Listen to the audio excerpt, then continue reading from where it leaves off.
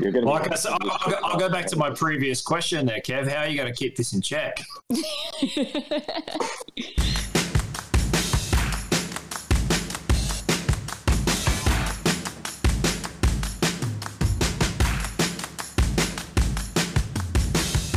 Thank you very much for taking your time to come out and do this. It's definitely been an undertaking. So thank you very much for giving up your Sundays.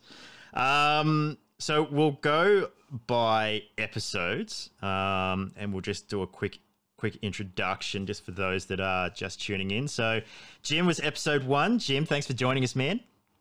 Thank you, mate. It's fantastic to be here. How's life treating you on the coast? Quite hot today, but generally speaking, bloody fantastic, mate. I'm loving life. Excellent. Sounds bloody good. It is. Chris, are you with us? Yeah, I'm here. Currently in the middle of a lightning storm, so if I disappear, that's why. That's all right. How are you, dude? You're episode 2. Yeah, going well. How's business? Yeah, business is good. Coffee's kicking along well. So no, everything's going well. Excellent. Very cool. Brendan, you were episode 3. Yes, I was. It was very enjoyable. I'm glad to be back. How are you doing, man? Doing good. It's been a busy weekend, but doing well. Excellent. Very, very cool. Matt DeWard, the only two-parter. I'm sorry. How are you, man? I'm fantastic, Kev. I'm very happy to be here. I've been having an excellent weekend. So thanks for the invite. Very cool. Nick? Yes, the only female again. Chicky, how are you?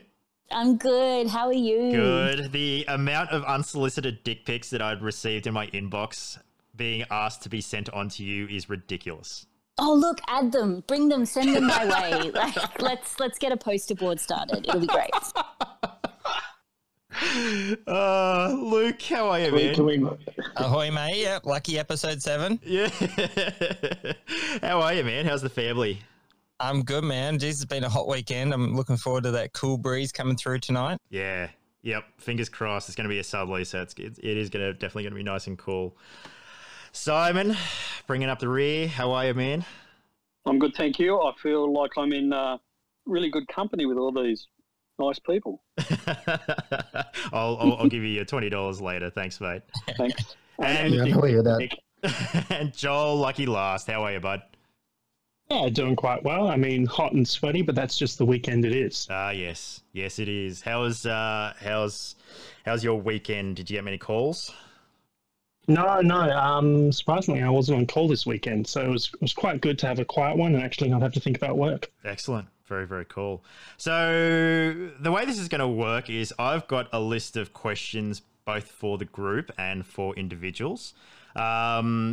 Just turn it into a conversation. So once I've asked the question, please feel free to jump in, to ask any more questions, to ask each other questions, all that sort of stuff. Just a very natural and, as a friend likes to say, organic conversation.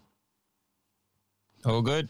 Sounds good. So the first question I've got for you, which is a super, super easy one, just as a warm-up round, was what was the last movie you guys saw at the cinemas?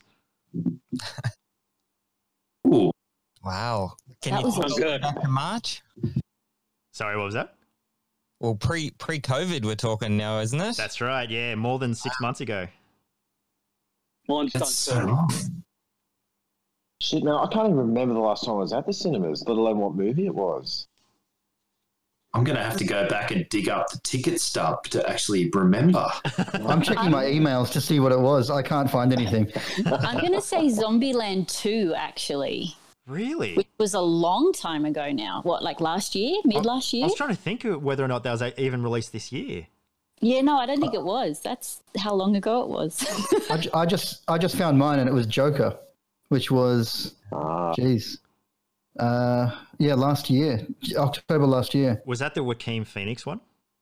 Yes. Okay, cool. And I don't go to the cinemas that often, so that kind of says more about me than anything else.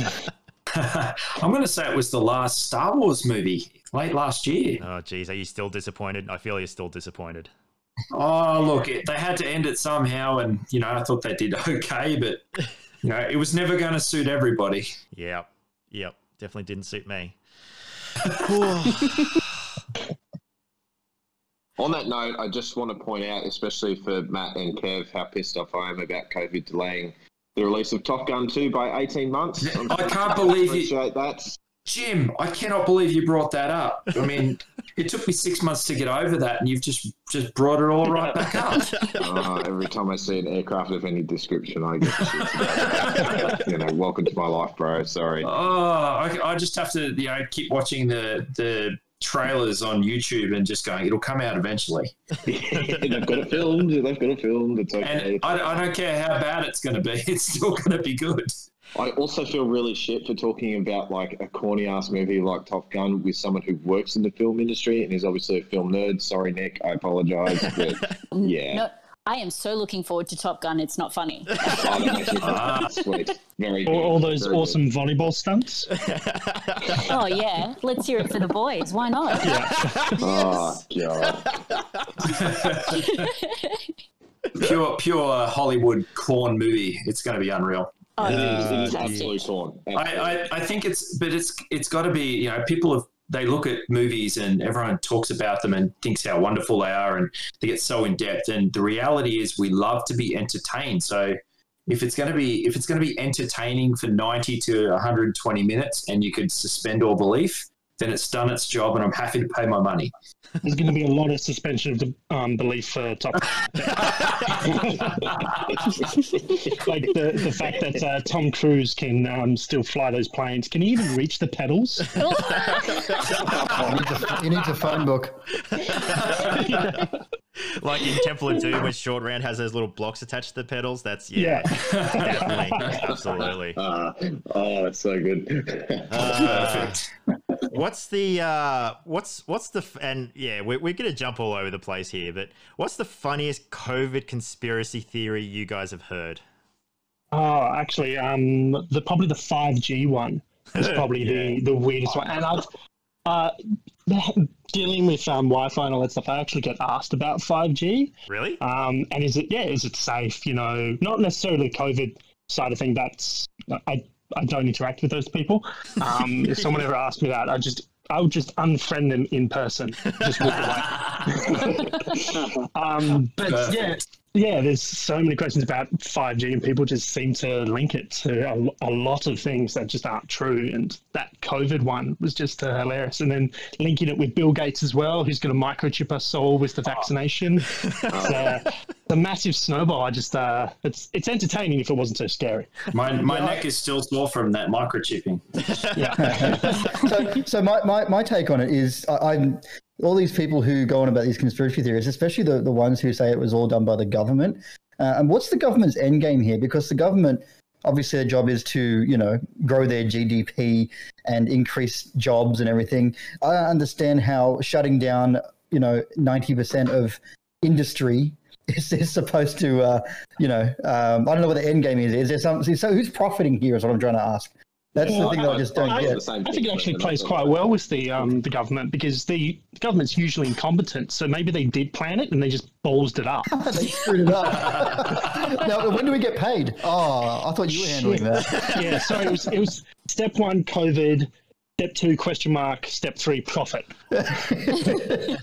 Question marks are still in place. Yeah. Yeah. I gotta love Donald Trump saying about the disinfectant and injecting it. I laughed so hard when I saw him say yeah, hydroxychloroquine. Yeah. that would have been good if he had tried it. That guy is just so cringy, just ridiculously cringy. And the thing is with the POTUS is that he's meant to be more of a figurehead and a spokesperson for the government. And who are his advisors that are telling him that he should get up in front of millions of people and say this?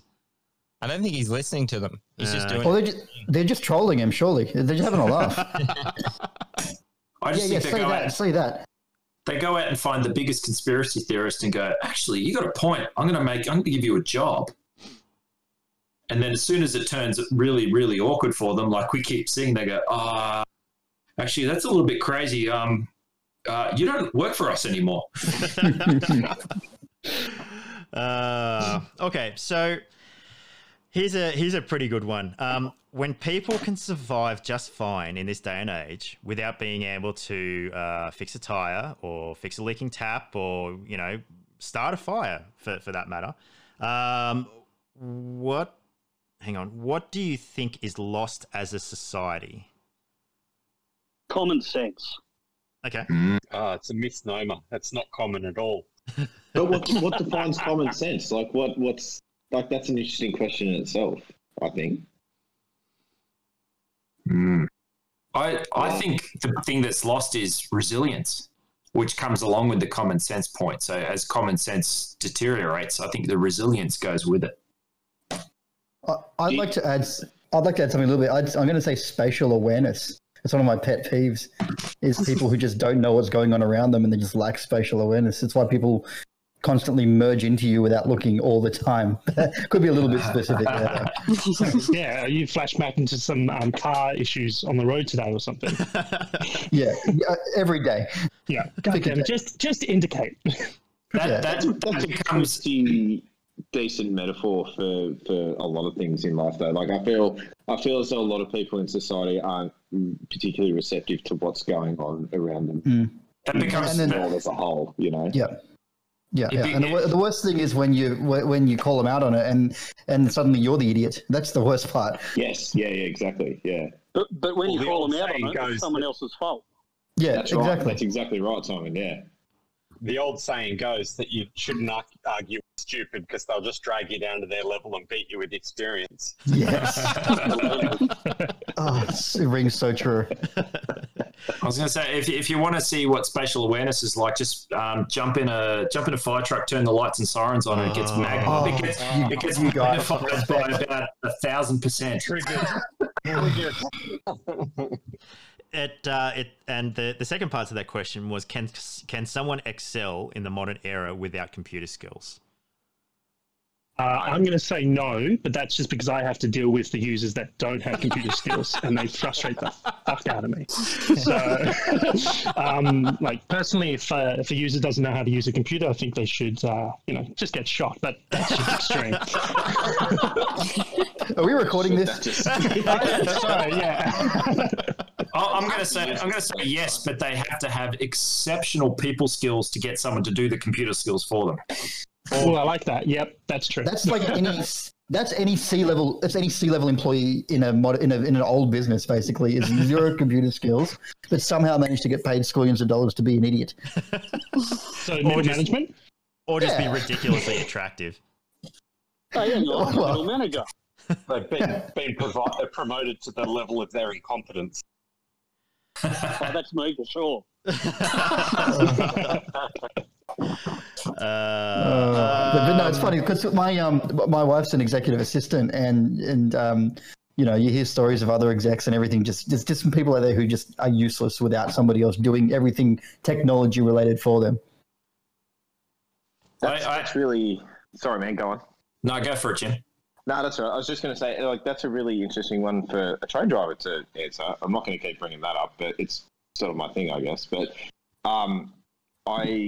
you always get in this job like, young people know nothing, they can't do the job, blah blah blah blah blah. But as soon as you get like a modern locomotive that has computers and buttons that you have to press instead of mechanical things to do, they always seem to go, "Oh, can you give me a hand with this? Can you give me a hand with that?" So like, it's a pretty common thing. I think, the newer generations will always be held responsible for teaching the older generations about all the computer-related stuff and whatever that might be in the next generation. So it's very interesting, though. I think it's an interesting question. I guess we're I work in industry, and there are a lot of older people that have had to adapt and learn, and for those that do go out of their way to learn, that I think they'll just do fine. But those that refuse to change with the times for whatever reason, I genuinely think they're going to be left behind.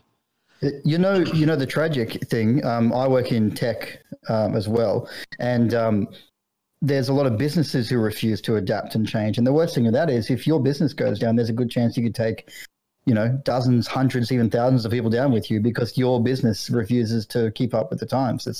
It's quite dangerous. Yeah, that's right. I think Kodak is probably probably the best example of Oh that. yeah. I mean, you look at Kodak and they refused to change with the times, and they didn't think that digital cameras were going to take off, and they stood fast, and look where they are now. They're doing pharmaceuticals, aren't they? Something like that. I don't even know. Who knows? So, yeah, they're still doing some sort of chemical process at the moment, but because that's where their patents and things lie. Yep. I have this theory though right now, because all these people have gone back to working at home or working from home instead of their office buildings, that there's an entire level of middle management out there that are completely out of a job, wandering around their lounge room, wondering who they're going to look over their shoulder and go, "What are you doing?" That's why Zoom is doing so well. They can just watch people through Zoom now. That's very scary.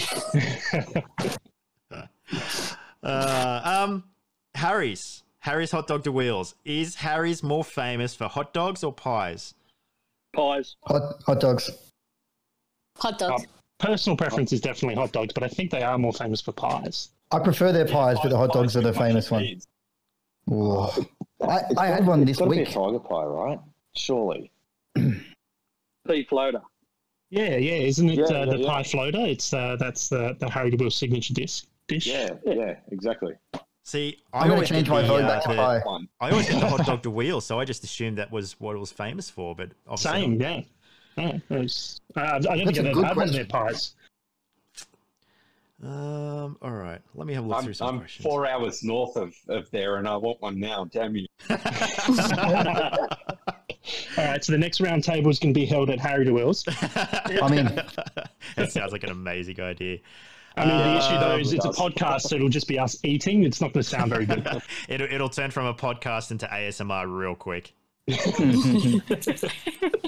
All right, so in this current trend of the cancel or the cancelling trend, should you be held accountable for opinions you had in the past, whether or not that be on social media or something else? Should you be held accountable now for opinions you had in the past? Yes. Yes, but you should be able to address them fairly without being absolutely blasted. I agree, Brendan. Yeah, absolutely. Yeah, I agree. Yeah, if you should definitely be held accountable, and as being pointed out that look, that wasn't appropriate. But if you've grown and you've moved on and you've acknowledged that it is appropriate, then you should definitely be given the the congratulations for that. If you're, however, just going to steadfast refuse and go, no, that was me in the youth. Double down. Yeah, double down. I'm like, no, you deserve everything that's coming for you. Exactly. Yeah, I tend to agree. And that's one of the greatest things you can achieve as yourself is if you can evolve and learn from your mistakes, then that's a great human trait. So there's an opportunity there, I guess, in a lot of cases. That's right. Yeah, for sure. So what's it going to take for our society to grow to actually understand that point that our opinions do change over time, and that it's okay to have that change and to acknowledge that change and go, hey, you know what, I thought that in the 90s, but I've learned a whole bunch of new things since then, and this is my opinion. It's now changed, and that's okay. I think the issue at the moment, though, is that's always kind of been the case, but it was, just left to famous people or politicians. You'd go diving through newspaper clips and go, all right, Scott Morrison said this back in the 90s, and you'd hold it to account. Whereas now, with social media, it's literally everyone that can happen to. It's not just famous people have their stuff in print. You can go on Twitter and you can look at literally every employee or employer and find out what their history was. And I think that's society hasn't caught up to that fact that it's literally everyone now has to experience. So you have to be careful what you say and do. Associated with the time period that you made that opinion. Like if I said now that I was a huge fan of the show Kingswood Country, you'd all think I was a racist because that was a completely inappropriate show for now. But back when it came out, it was hugely popular and probably was a little bit inappropriate then, but it was more slapstick and it was a bit more approachable. I think time periods has a lot to do with it. I think so as well. I think time periods and context, like you said, there's certain shows that God, what's a good example? Like Jimmy Kimmel doing blackface for Chris Rock. Yeah, well, Agro's Cartoon Connection is a perfect example. I think. Like, He's such a grub. you look at Jesus. you can jump on YouTube. You can have a look at what happened behind the scenes with Agro's Cartoon Connection, and you look at it now and you cringe. Like, it is completely inappropriate. However, back then, It's only inappropriate if it's unwelcome. Yeah, correct. Absolutely. back then, I mean, that was, I'm not going to say it was okay, but it was the norm. That's just how people interacted. Whereas these days, I'm sure people still interact like that, but it's now we know that it's the wrong way to interact. I'm sure they do interact like that because kids were growing up watching it on TV going, well, that's normal. It definitely didn't help. Some chicken and egg stuff there. Yeah. I think the sad thing is that there's a portion of the population that still hasn't gotten better. Like, take for instance, when Wonder Woman got cast, when Gal Gadot got cast as Wonder Woman, there was a huge bunch of the fandom that were complaining that her breasts were not big enough. Like, jeez, she's playing a role, not. That sort of stuff drives me. Yeah, it's the silos that you get of sort of certain demographics, I guess, and I think it's a lot of it's family lines. You get a dad who's a bit of a dickhead, and then the son becomes a dickhead because he can't figure out how to not be like his dad. I don't know. I could be touching a nerve here. No. It's just very. It's a very Australian. It's one of my questions here, but it's very Australian. His dad was a bit of a dickhead. yeah. Is that an excuse? I don't think so, but it happens. No, but it is a reason. It's more an explanation. Yeah. An explanation. Yeah.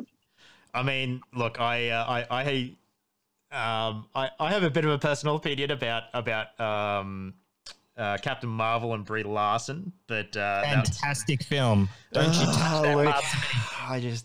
You're making my other eye twitch. You've twitched so many times about this particular topic. I think you actually need to enlighten us about what it actually is. You know what? I'm going to leave it for a later podcast because I could talk all night about it, and it's like even listening to myself talk about it, I get bored. I feel like it was a running theme in every podcast. Everyone make it a Patreon exclusive. And I made a point. I'm going to ask Kevin about that masterpiece. He's got to tell me that work of art. I'll address it on my OnlyFans. Thanks. Oh God, there we breathe, go. Kev, breathe. I'm still getting over your last post there. Excuse me. All right, Jim. Is there a discount for the OnlyFans for podcast guests? Sorry, what was that? Is there a discount for your OnlyFans for podcast guests? you get 10% off your first order. Thanks. I thought this was the only Patreon subscriber. Am I the only one in the nude? No. I mean, it was hot. Yeah, no, we're all nude just because of the heat. All right, Nick, this is a question directly for you. For me? For you, yes. Yeah. Okay. What is a question? Hang on. What is a question that you get asked a lot? Geez, I guess in relation to stunts, when I'm like, oh, hey, yeah, I'm in the film industry, they're like, oh, have I seen you in anything? I get that a lot, and then you feel really bad. I mean, if she's good at her job, no, because she's pretending to be someone else, isn't she? Trick question. Yeah. Yeah. I mean, but yeah, I get that one a lot, and then it's really awkward because then I feel like I have to explain, well, no, I've only been doing it for a couple of years, and I've only been background and blah, blah, blah. And sometimes I'm just like, oh, yeah, I was in this. And they're like, oh, cool, great. And then that ends the conversation instead. Just make something up. Make something outrageous up. So... Well, you were Brie Larson's stunt double. Great job, Nick. Now Kev definitely has to watch it just to support you. So in regards to your question you get repeatedly asked, does your narrative change every time that you answer the question? No, I must admit it almost comes out like a bit of a script now, just because it's one of those things that I just kind of want to move on to the next one because it's just such a stock standard question, I guess. And to me, it's not really a conversation. Like, I'd rather be talking about so many other things to do with either A, my industry, or B, like what they're interested in or how we even got to that point. So like it's one of those things that I get all the time with online dating and stuff. Like, have I seen you in anything? And it's like, please, can we just talk about something else instead? Like, I'd rather talk about something else. So yeah, it's a pretty stock standard answer, I guess. And then we move on, hopefully. Fair enough. Yeah. This is a question for all the emergency service personnel in the round table. However, everyone is feel free to answer. You are now the Minister for Emergency Services in Australia. What is your day one action and why? Oh, Christ! Can we do an entire podcast about this? Seriously? Let's make it easier. You are now the Minister for Emergency Services in Australia for 12 hours. What is your first and only action? For me personally, being a fire, I would give breathing apparatus to every single volunteer firefighter in Australia, because there are quite a number of volunteers. All the paid fire services have BA, thankfully, and I feel quite privileged to be a member of a paid fire service. But there's something like between Victoria and New South Wales, their volunteer fire services have about 130,000 fireys, and not all of them have access to proper respiratory protection. So for me, that would be the first one. Second one would probably be mandatory fitness testing. I reckon that would probably be the best thing, because you really have to sort of perform doing that job. You can't rock up and be a fat slob and keel over and have a heart attack. It just doesn't really work like that in 2020. What does everyone else think? Sorry, can I just quickly ask, do you guys not have mandatory fitness testing? Nope. No. Wow. As a layman, that completely blows my mind. So it's quite common across the professional/paid services that there's a mandatory fitness level that is required to enter the job. There isn't one for the volunteer services. Wow. Which can come every summer, can be a little bit scary sometimes. Yeah. There are for certain jobs in the volunteer force. Yeah, correct. Yeah. Yes. So if they're required to go a long distance from help, etc., carry big packs, work away from a road or away from a truck, etc., there's a certain level of fitness that's required. And even a lot of the paid services, once you get in, there's very little in the way of fitness testing that is ongoing. Yeah, wow. I support that to be put in place. So welcome to a workforce that's highly unionised. Yeah. Yes, you can speak very intimately about that, MDW. Okay. So can I actually come? No, actually, it's actually a very key topic amongst emergency services personnel, and it's I can see a day coming in the very near future where you will look at those services and there will be an ongoing fitness level / medical requirement, because it's one of the biggest concerns for emergency services personnel in their long careers. Can I ask a question just to follow on from that? The paid firefighters and the volunteer, do they ever work in conjunction, and do these kind of problems affect your role as a paid firefighter? Ooh, good question. Ooh, that's an interesting one. The first part of the question is, the answer is yes. They work together quite regularly. Yes. The second part, a little bit more difficult to answer, I would say. I mean, I guess the scenario would be, you both turn up to a scene. Forgive me if I'm using the wrong words here, but you turn up to a scene. There's both paid and volunteers coming together. Does their lack of experience or fitness in this case potentially affect the way you do your job? I would say to that no, and I'll only say that because there can be inexperience and lack of fitness on both sides of the coin. So in volunteer services, you can have people who are grossly inexperienced, and you can have some absolutely top class operators who would shit all over a lot of other people. And the same works for paid fireys, or I suppose it's quite specific to fireys. The other emergency services are all paid, like police and ambulance, but mostly. But yeah, it's a two-sided coin thing, I think. You can have some really good operators from both sides of the coin, and usually they are the ones that go forward with it, I guess. Yeah, I think. What do you reckon, Matt and Kev, being the other two paid dudes here? I completely agree with you. I do agree with you, Jim. There's an element that the large bulk of the time it's a non-issue because the sort of jobs where people are working together, it's not something that ever comes into the equation in the short term. Long term, it will. If you start looking at the fire season that Australia suffered through last year or earlier this year, fatigue actually became more of an issue rather than fitness.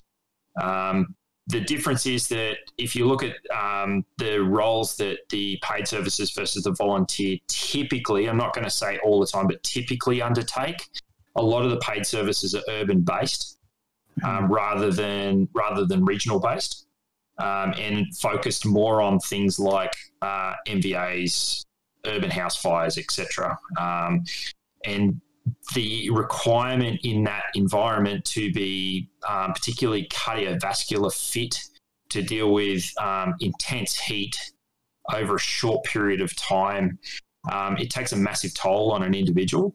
And the example is internal, like where this is all based is internal attack on a house fire or a commercial structure fire. That has a very, very heavy cardiovascular fitness load in a very short, intense period of time. And the large bulk of volunteers don't encounter that. There are a few brigades where that is something that they potentially encounter, and you'll find that they do have a fitness requirement for that particular thing. We don't typically, across Australia, as far as I'm aware, we don't fitness test for campaign bushfire, because it's not something that it's easy to do.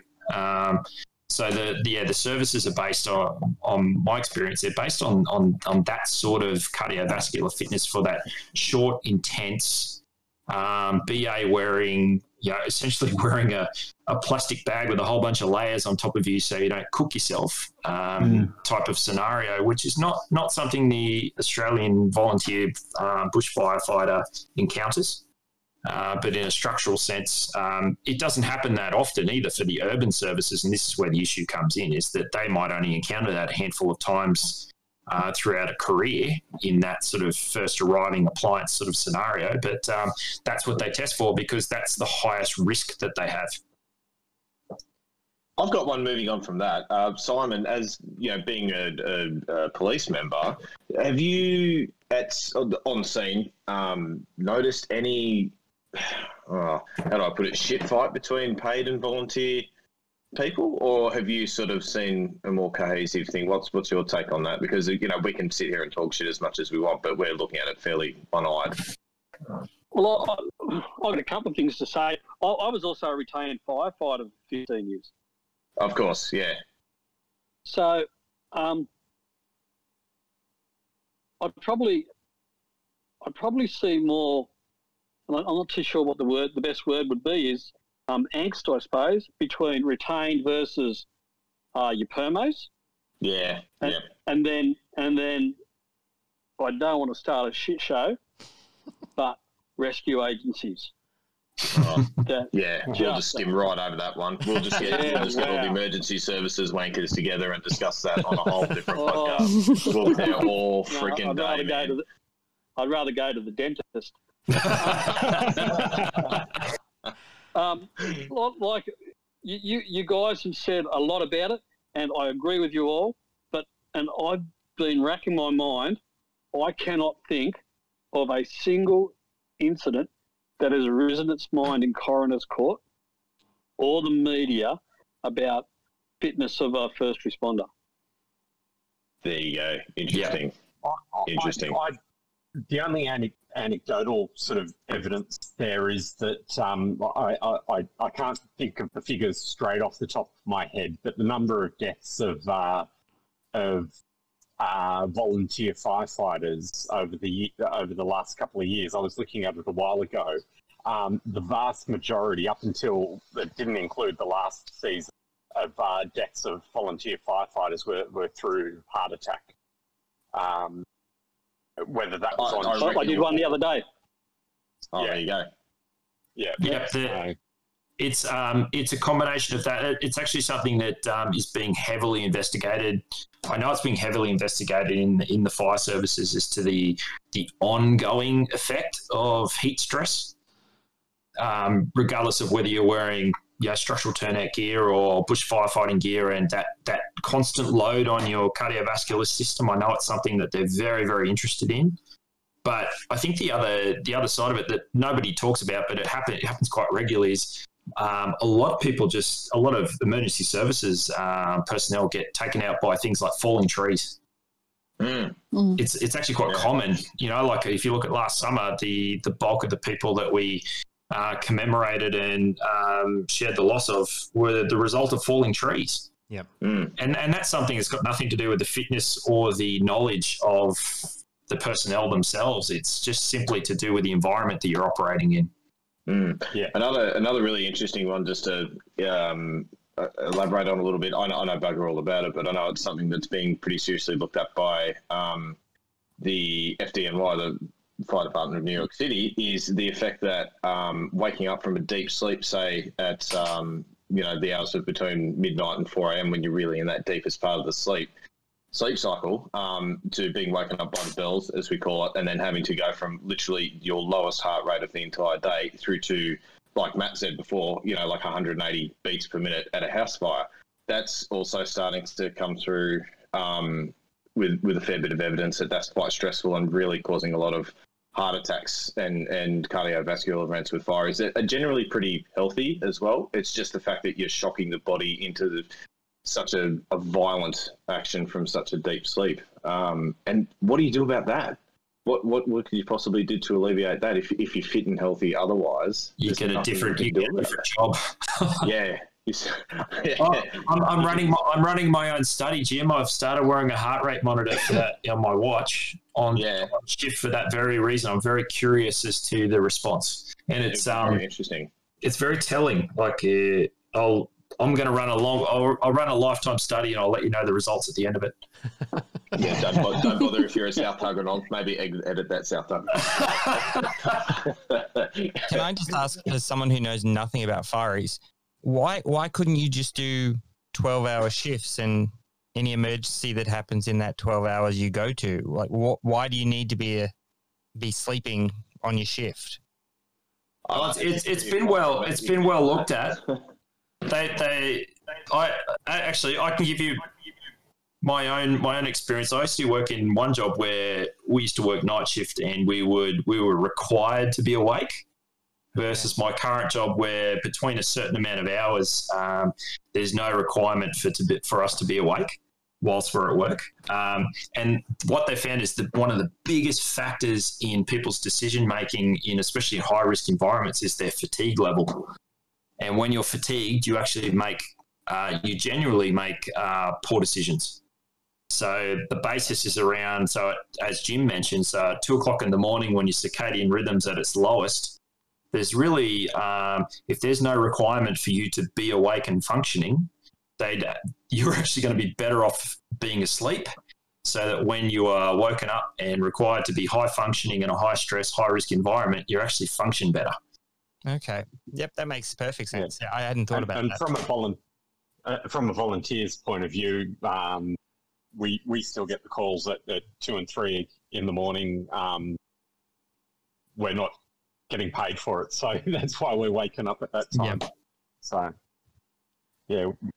we had one the other night at MVA at 3:34 a.m. So, just got to. Yeah, you got to do what you got to do. Yeah, exactly. And you don't. It doesn't matter if you're coming from both paid and volunteer ranks. It doesn't matter if you're being paid or not. If it's 2 o'clock, 3 o'clock, 4 o'clock in the morning, there is a diminished capacity for you to make good decisions. There just is.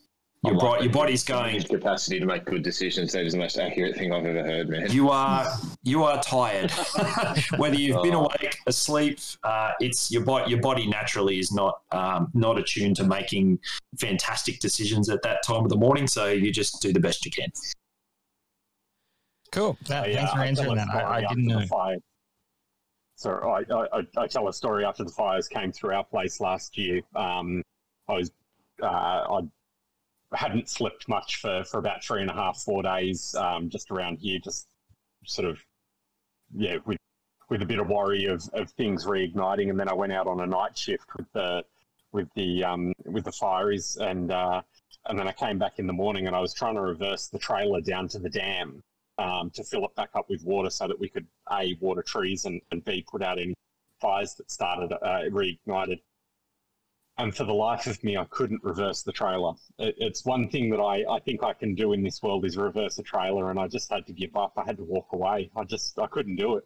It was like I was drunk. Nothing was working, and I just had to say to Alex, my wife, I said, "Oh, look, that's as close as it's going to get. I've got to go sleep." And so I think for me, it doesn't matter how much sleep I've had. I still can't reverse a trailer. I've done it once in my life, and I'm never doing it again. I'm 1 for 1.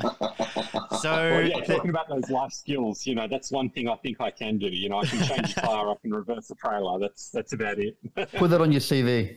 So this next question comes from a listener in Pennsylvania in the US. And I'm trying to decipher a little bit better, so just bear with me. So the question is, Americans are very, very patriotic about their country, and she's made the observation that Australians don't necessarily seem to hold the same level of patriotism. What does it mean to be Australian? And and what does it mean to be Australian? And what specifically do you love about your country? Wow. Freedom. I love the fact that we don't love it as much. Is that weird? No, man. I absolutely agree with that. Yeah. I used to live in the US for work for about 6 months of the year for about a decade. And one of the things I noticed as an Australian was I thought, wow, these Americans, they're patriotic to a fault. And that was something I could never understand. But we have a tendency to be very, from my opinion, we're very laid back until we're required not to be. I think I was listening to your podcast, Simon, and you mentioned something very similar. You said we're laid back and happy with everything until we're pissed off.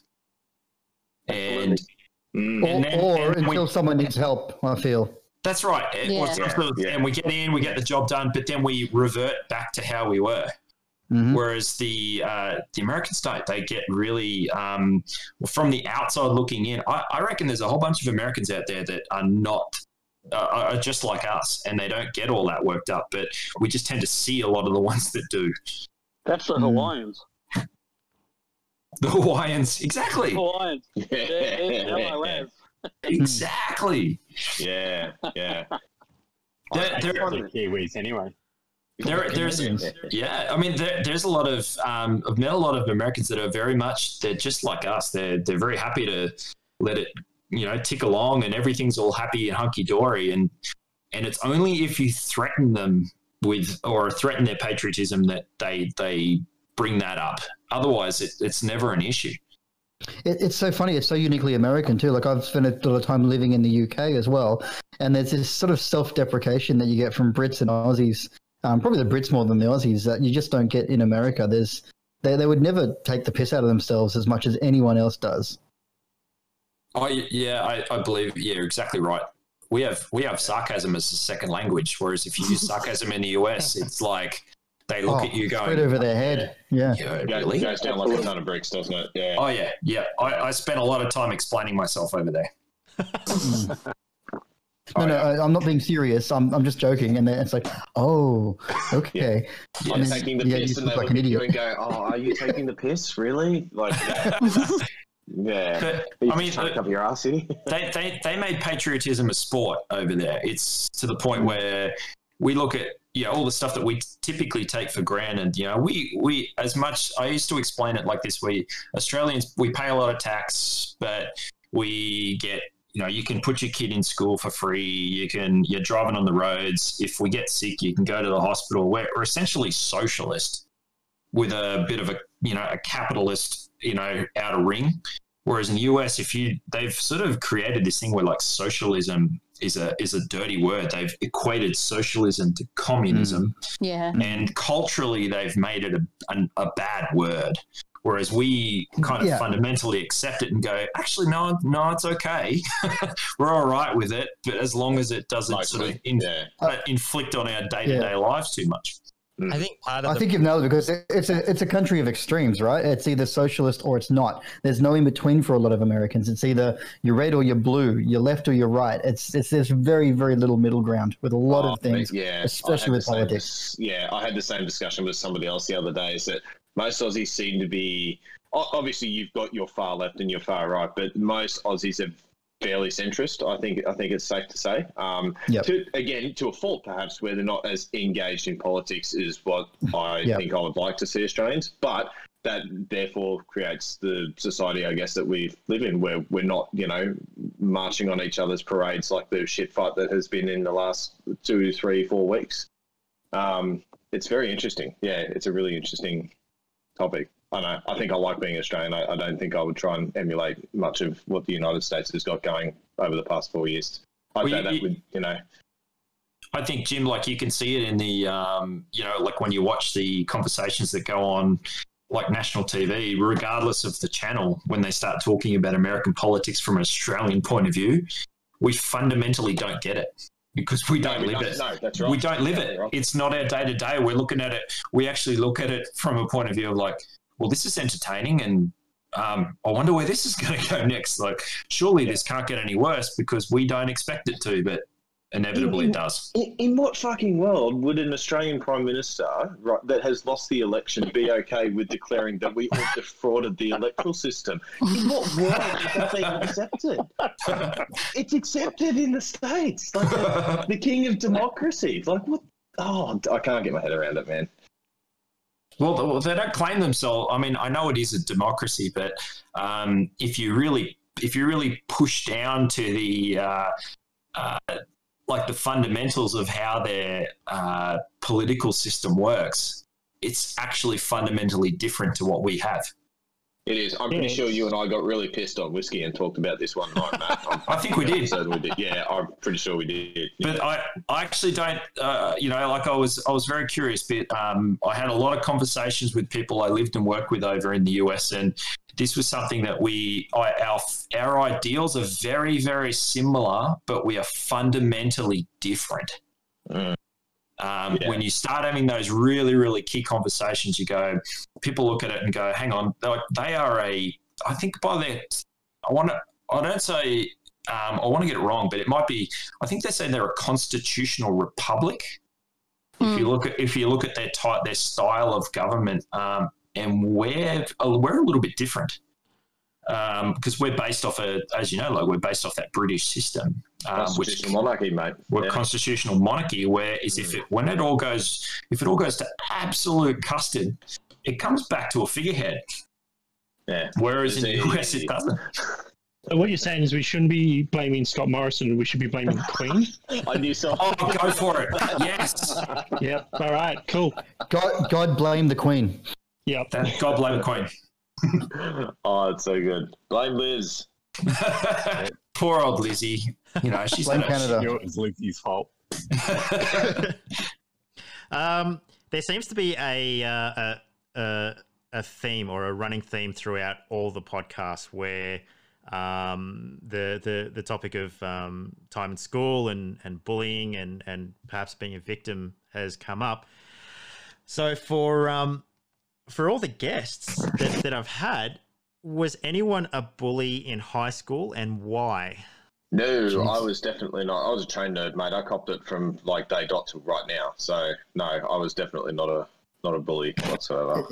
It's very interesting, Kev. I was literally talking about this today with some friends. I think I had the potential to be bullied. I wouldn't say I was a bully, but I joined a K-12 school in year 7, where there was a lot of cliques that had already been formed from all the kids who'd been there since kindergarten to year 6.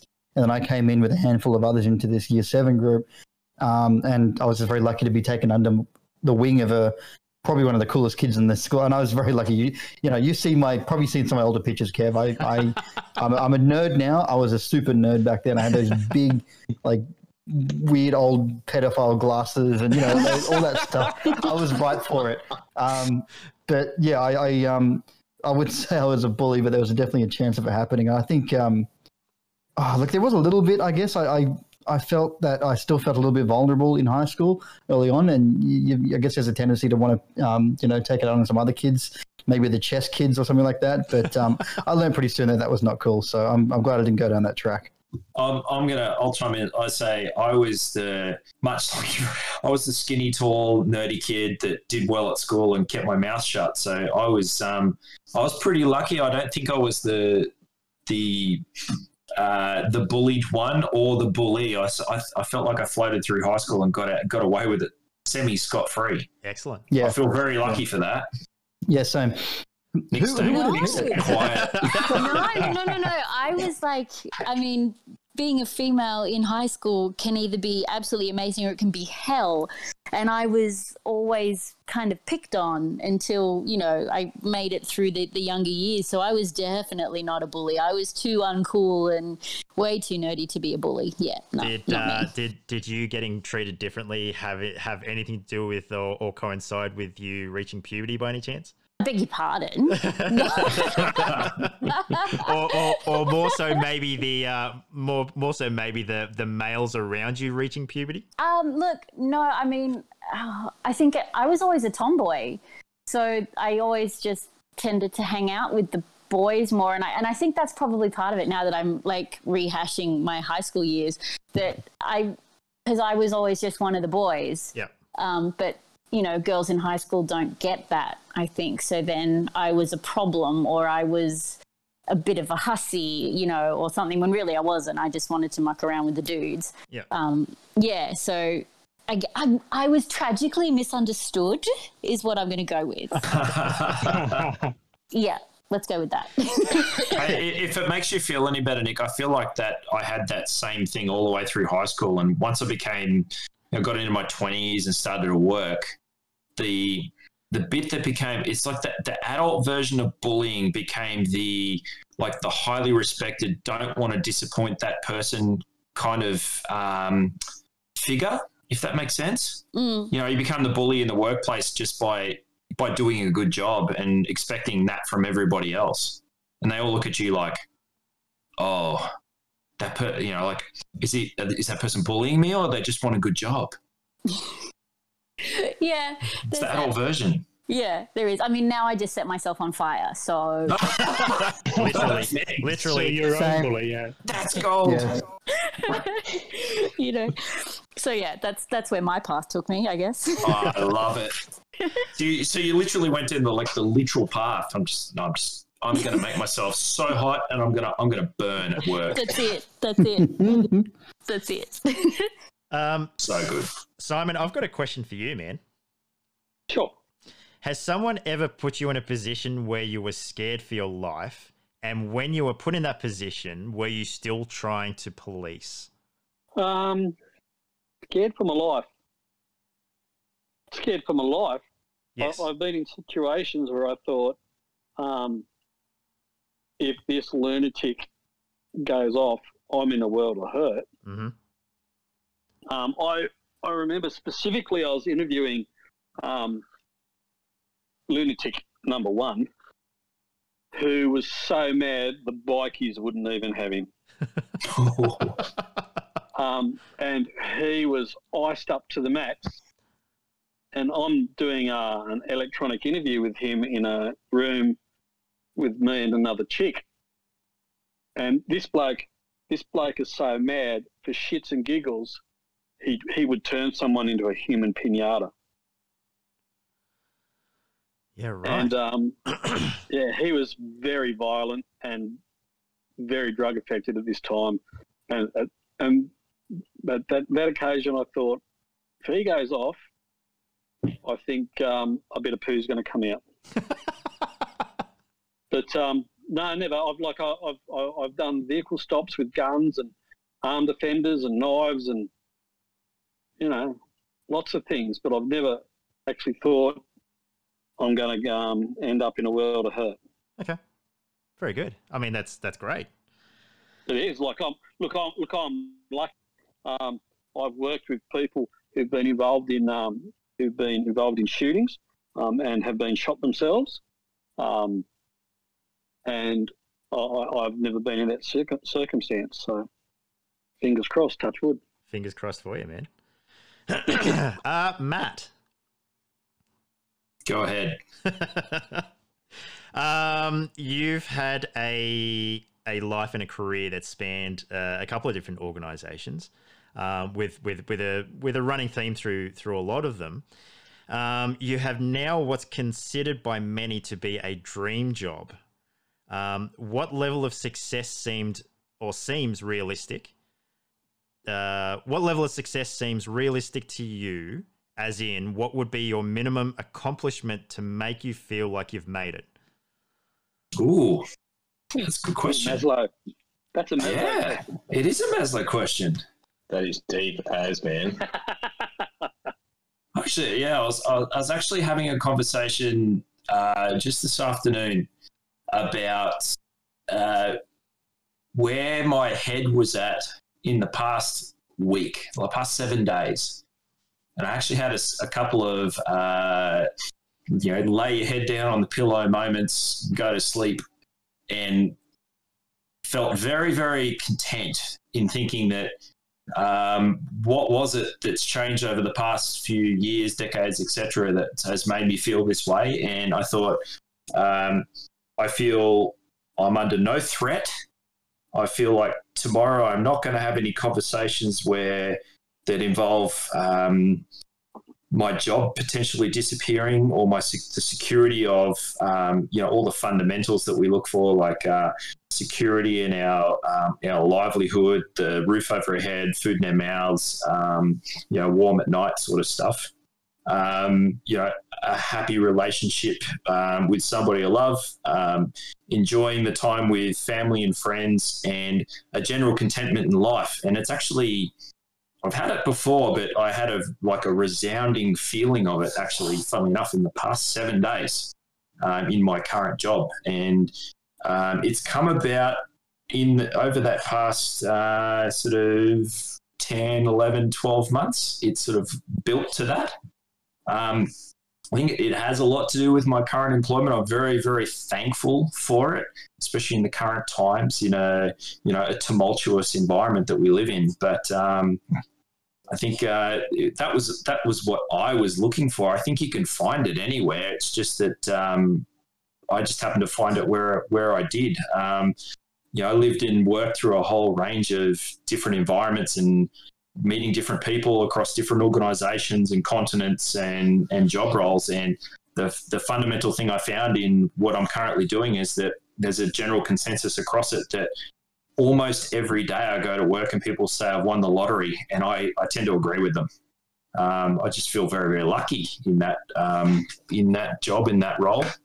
I think it's attainable to anybody that wants it. It's just, as a couple of you, like Jim, Kev, we've had conversations about this, and it's there's a certain element of politics involved, there's a certain element of luck, and there's a certain element of hard work. And I think it's only when the planets align a little bit and you get all three that it tends to come to fruition. And I was just one of the very lucky ones where they all came to fruition. Very good. Joel, I've got a very similar question for you, man. So the question is, in your podcast, you alluded to the fact that you now have, air quote, a real job. Yeah. Has your many years of working as a casual through many different jobs changed your perspective on your current employment? Definitely. But yeah, I was, as I mentioned in the podcast, I did shift work, and as a casual for 10 years.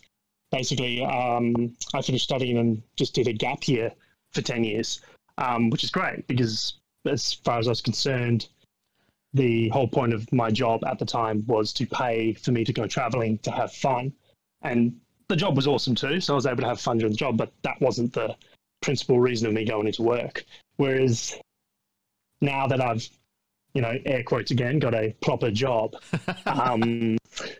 part of that, part of going into work is also, there seems to be this idea that, you have to develop your career.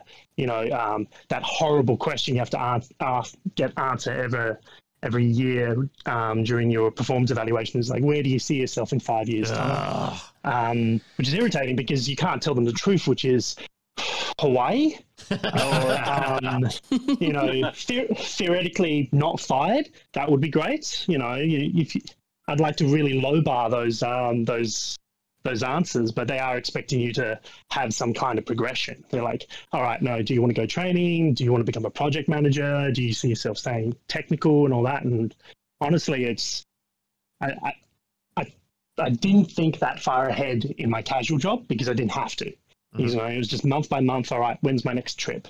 All right, what am I going to be doing on the weekend? With the money that I've earned and all that. Whereas now, there's that push to, it's like, all right, should I be extending my studies so that I can, become a network engineer, or, do I want to become middle management and all that? And so I'd still rather not think about that.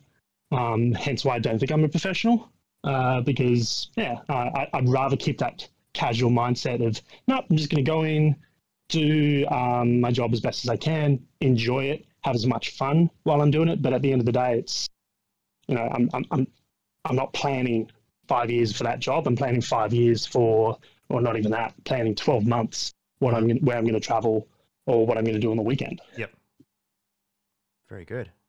The opinions or views expressed in this podcast are personal and belong solely to the host or guest and do not represent those of the people, institutions, or organizations that the host or guest may or may not be associated with in a professional or personal capacity unless explicitly stated.